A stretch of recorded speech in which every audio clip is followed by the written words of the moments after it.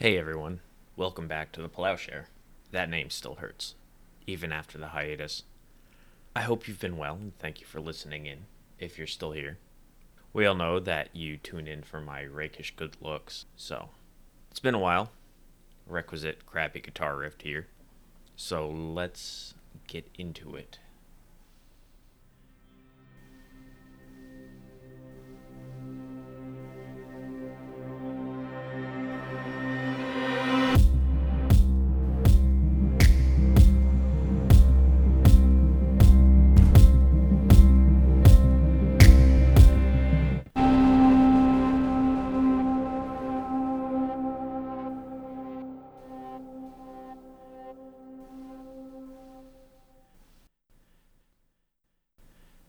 Within heathenry, although this applies broadly to polytheistic Reconstructionism in the West in general, there's an emphasis placed on the concepts of religious validity and authenticity and purity. Discussions of one's praxis and beliefs often run into people demanding receipts, as it were, or otherwise justification and evidence which can convince them that the individual isn't just making things up. Justification of practice, justification of their views, justification of theory or of UPG, all of these are expected to be backed by something convincing. Just as these people expect such things, they also expect their interlocutors to be able to rattle off historic and cited factoid after factoid in order to reach some arbitrary level of validity. Of course, that validity is never good enough for the criticism. Reconstructionism has problems with intellectual elitisms and appeals to the weight of tradition and history. For all of its value to polytheistic revival, there's an implicit feeling that it is only as good as the evidence which supports the reconstruction. Despite an innate interpretive necessity, there's a reticence to push beyond the historic and blaze new trails of practice and modes of thought. Often this leads to people spinning their wheels and being bogged down in the minutiae of historicity. Is this the case all over? No, not really. I'm not saying that I'm some kind of singular special case either. And this isn't to say that people all over the polytheistic revivals aren't doing things, aren't increasingly developing things, aren't spreading new ideas around. But I think the overall atmosphere of Western polytheism, at least on the numerous modern discussion platforms, tends towards this sense of orthodox rigidity. The people who believe in the unerring concreteness of history appear to outnumber the people who want to do more with less. At least, that's how it appears to me. I think doubt plays an enormous part in the seeking of this justification, from two distinct sources. I think it's a hang-up from the culture which many Westerners are reared in, and I think it's due to the culture of heathenry itself as it's developed in the last 40 or so years. I know I bang on about the overculture a ton, both here and in my blog, but in this case, I think it's a residual feeling of inadequacy of simply believing. I think it's natural to have doubts, especially if one has not had a discernible hierophanic experience, and I should know about this. But societal condition, the in-depth monotheistic indoctrination that purports a singular, all-encompassing, capital T truth, pounds this continued doubt specifically with relation to polytheistic belief. We have literal millennia of theology and social consideration promoting a singular monolith, an indisputable singular answer. For theists, it's typically a singular God. For atheists, it is materialist scientism, and both of these can levy disproportionate weight on budding and even seasoned polytheists. We are trying to claw back worldviews and theological truths that have been smothered for the past 2,000 years, relegated to the confines of polemical monotheistic punchlines. And not only do Western polytheists feel this externally imposed burden, Eastern polytheists do too. Page Dubois' book, A Million and One Gods, goes into the effect that American culture has on the Hindu diaspora and recounts an American Hindu organization's attempts to make their religious presentation more palatable to Americans at large, by downplaying historic polytheistic inclinations in favor of a more comprehensive conception of God, in order to effect a model minority image of themselves. Prima Kurian, in A Place at the Multicultural Table, says, Material referring to the plurality of deities, beliefs, and forms of worship in Hinduism was redacted, and the texts were revised to portray Hinduism as a monotheistic religion based on Vedic texts. And later she says, pressures to assimilate to Western culture in both the colonial and immigrant contexts leads Hindu leaders to construct an organized, monotheistic, textually and historically based Hinduism that emulates Abrahamic religions they criticize. I'm in no way claiming that the experiences of Western polytheists approach the experiences of colonized indigenous peoples and their traditions. I'm not saying that at all. What I'm saying is this: if a religious group dating back thousands of years is pressured to modify the appearance of their religion due to an enforced or relocated overculture, can we really blame modern Western polytheists for having doubts about the presentation of their own belief? This, in addition to how Western polytheists lack centuries of continuous and well-documented tradition to call upon, and the frequency with which people play zero-sum games over historicity, the regarding of history as the sole legitimate and unassailable element of a religion does make some sense. The public sphere is dominated by monotheistic inclinations and views, forming its debates and perceptions. This public sphere, which is taken for granted as a modern necessity, is absolutely religiously encoded, absolutely affirming a singular religious perspective which many people have been conditioned to treat as secular. We are viewed as polytheists as primitive, as backwards, as ignorant, as superstitious, as idolaters. All of these pejoratives thrown at us by the modern West, and so many of us have internalized it and feel inadequate due to it. This inadequacy of simple belief as justification enough appears to necessitate a reliance on a justification through science. That is, the empirical disciplines of the historical sciences. Modern practitioners can point to history and say, I am doing this like they did, hoping that historical validation sufficiently shields against both the pressure in society and an unfortunate tendency in heathenry to push accusations of making stuff up, of doing it wrong, or of associating new practices with other religions like Wicca, like Druidism, or even the New Age.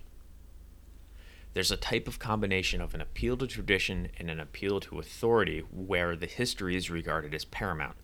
It gets to the point where so many arguments in heathenry are due to the historic underpinnings of the facts and the understandings therein, where people can bask in their radiant, superior intellect at the expense of people who may be non-specialists in that matter, instead of heathenry as a religious exercise. In this sense, despite its importance to what we do as Reconstructionist polytheists, academia can be far more of a hindrance than it is a help, rudely entrapping people with frivolous historical arguments, say about the importance of horned helmets in a goalpost-moving conversation in order to highlight their own expertise on the matter, or in order to bolster their own ego and achieve notoriety with what amounts to fledgling religious communities.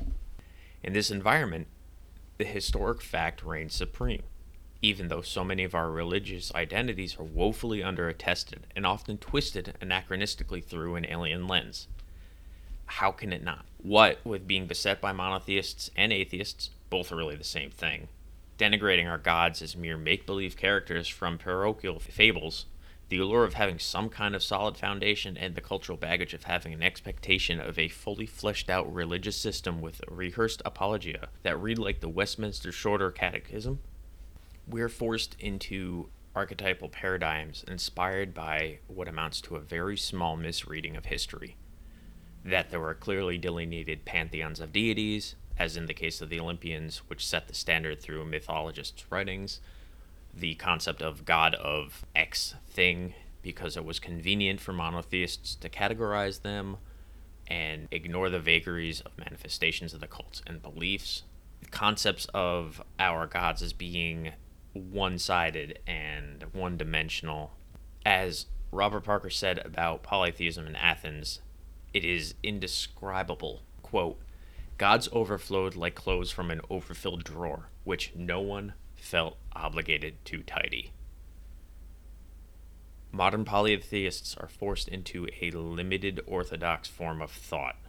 Proto-Indo-European linguistics, itself a tool and not nearly anything set in stone nor representative of any definable early collection of gods, the historically untenable Dumézilian tripartite hypothesis, the aforementioned concept of a pantheon, Christian chauvinist academia, and so many other factors and forces conspired to entrap a pluralistic, mutable, and vibrant religious expression with qualities which were external to it.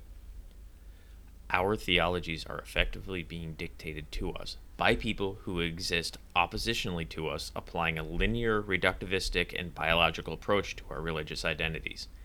And we, collectively, constantly, internalize it and regurgitate it, and then pat ourselves on the back at being very smart when we argue about it. History provides a veneer of purity and validation to practice and belief. While many Reconstructionists will readily admit they are not trying to replicate their chosen religion as it exactly existed in history, the underlying implication is that the more factual support for it, the better it is. After all, we can't be LARPers, since we have all this knowledge. And purity equals authenticity and originality. Well, no. No, it doesn't. Charles Stewart and Rosalind Shaw said it better than I could. Authenticity or originality do not necessarily depend on purity. They are claimable as uniqueness, and both pure and mixed traditions can be unique. What makes them authentic and valuable is a separate issue, a discursive matter involving power, rhetoric, and persuasion. Historic weight and providing receipts for belief and practice are treated as persuasive material for the purpose of viewing how authentic these practices and beliefs are. But authenticity is conferred by lived, subjective experiences. We are told not to mix deities or rigid assortments of pantheons for reasons, I suppose, despite their overall anachronism. We are told that syncretism is bad, despite the very nature of culture and life being syncretic. Leveraging purity is intellectual religious elitism. This is a common nuisance in religious studies, and it's one that Western polytheists seem to be all too eager to embrace.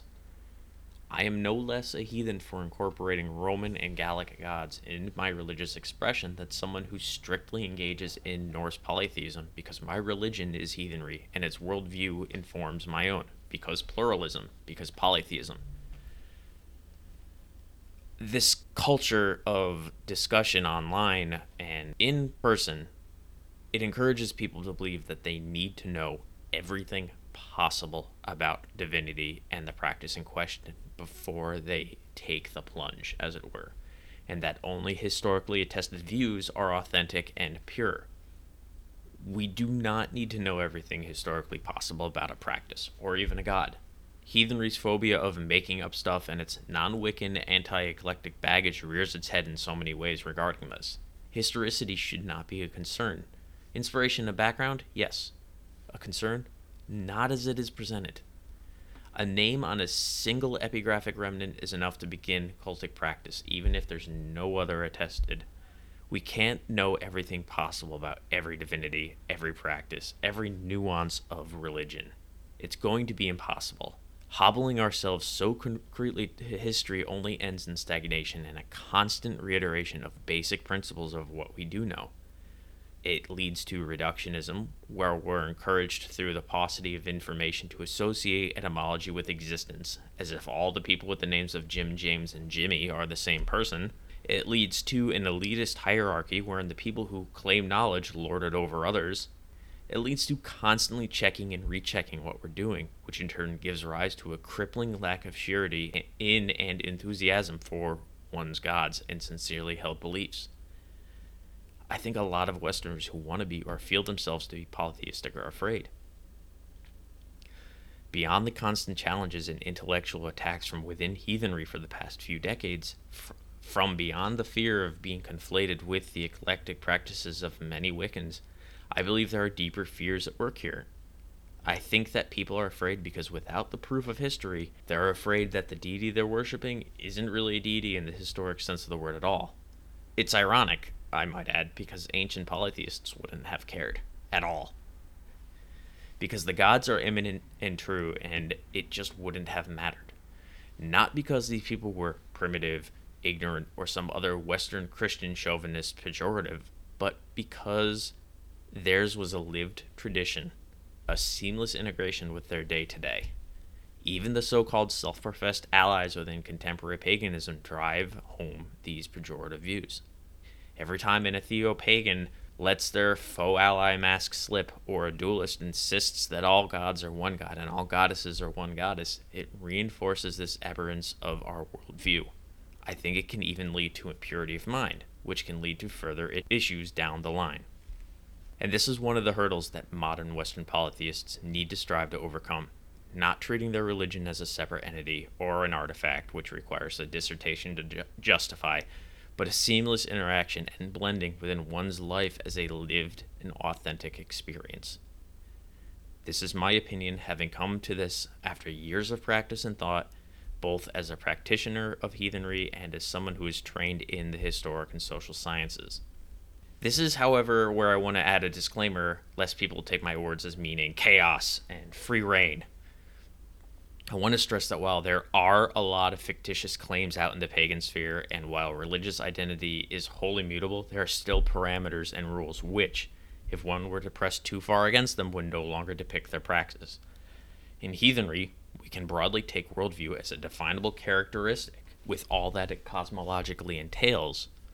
We broadly know through comparative studies and the attributes of deities and their cults. These are some of those things that can identify heathen from, say, a Nordic Wiccan or an occultist, or someone simply pushing falsehoods for their own ends. I would like to see a point in time when we as polytheists, especially as heathens, can as a whole collectively move beyond the mire of arguing historic fact and embrace the multifaceted experience of actual polytheistic theology and the discussions which would arise from it, and not splinter off into small niche echo chambers because common spaces are so full of people that are banging on about historic factoids, which ultimately have little bearing on how modern practitioners operate. I can dream, right? I think I'll end this here and bring about some of the boring stuff. So thank you for listening. I'm going to try to push out more episodes and not have another long hiatus. My deepest apologies for that, truly. And the same goes for vlogging. I'm going to be following up this podcast episode with something tangentially related at some point in the near future. I'm about 70% done as of the publication of this episode. If you find yourself enjoying what I do, here or on my blog, or like me posting on various social medias, mostly Reddit and Twitter these days, and you feel like you want to support me, I have a Ko-fi account set up. Tips are appreciated. I don't expect them. I don't want to beg for them. But if you simply like listening to me or like reading my words, that's support enough. I appreciate it. There's a button on my blog, or you can navigate to the page there at ko-fi.com/avaxandplow.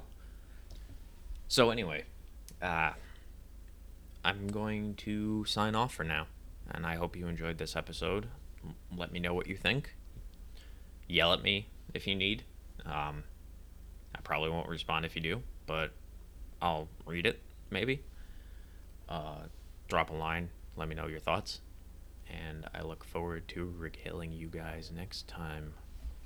Have a good one.